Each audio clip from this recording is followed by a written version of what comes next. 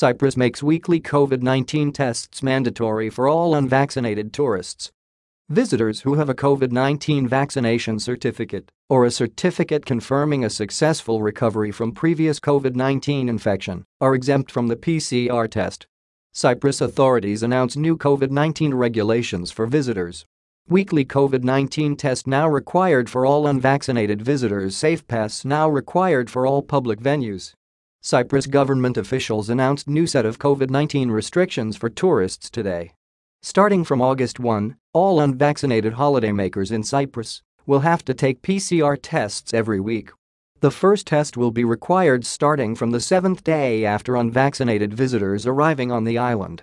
Visitors who have a COVID-19 vaccination certificate or a certificate confirming a successful recovery from previous COVID-19 infection are exempt from the PCR test. A SafePass that confirms the absence of COVID-19 will need to be presented when visiting stores with more than 10 visitors, as well as in medical institutions anywhere on the island. According to the authorities, as of right now, the new rules will be in effect until August 31.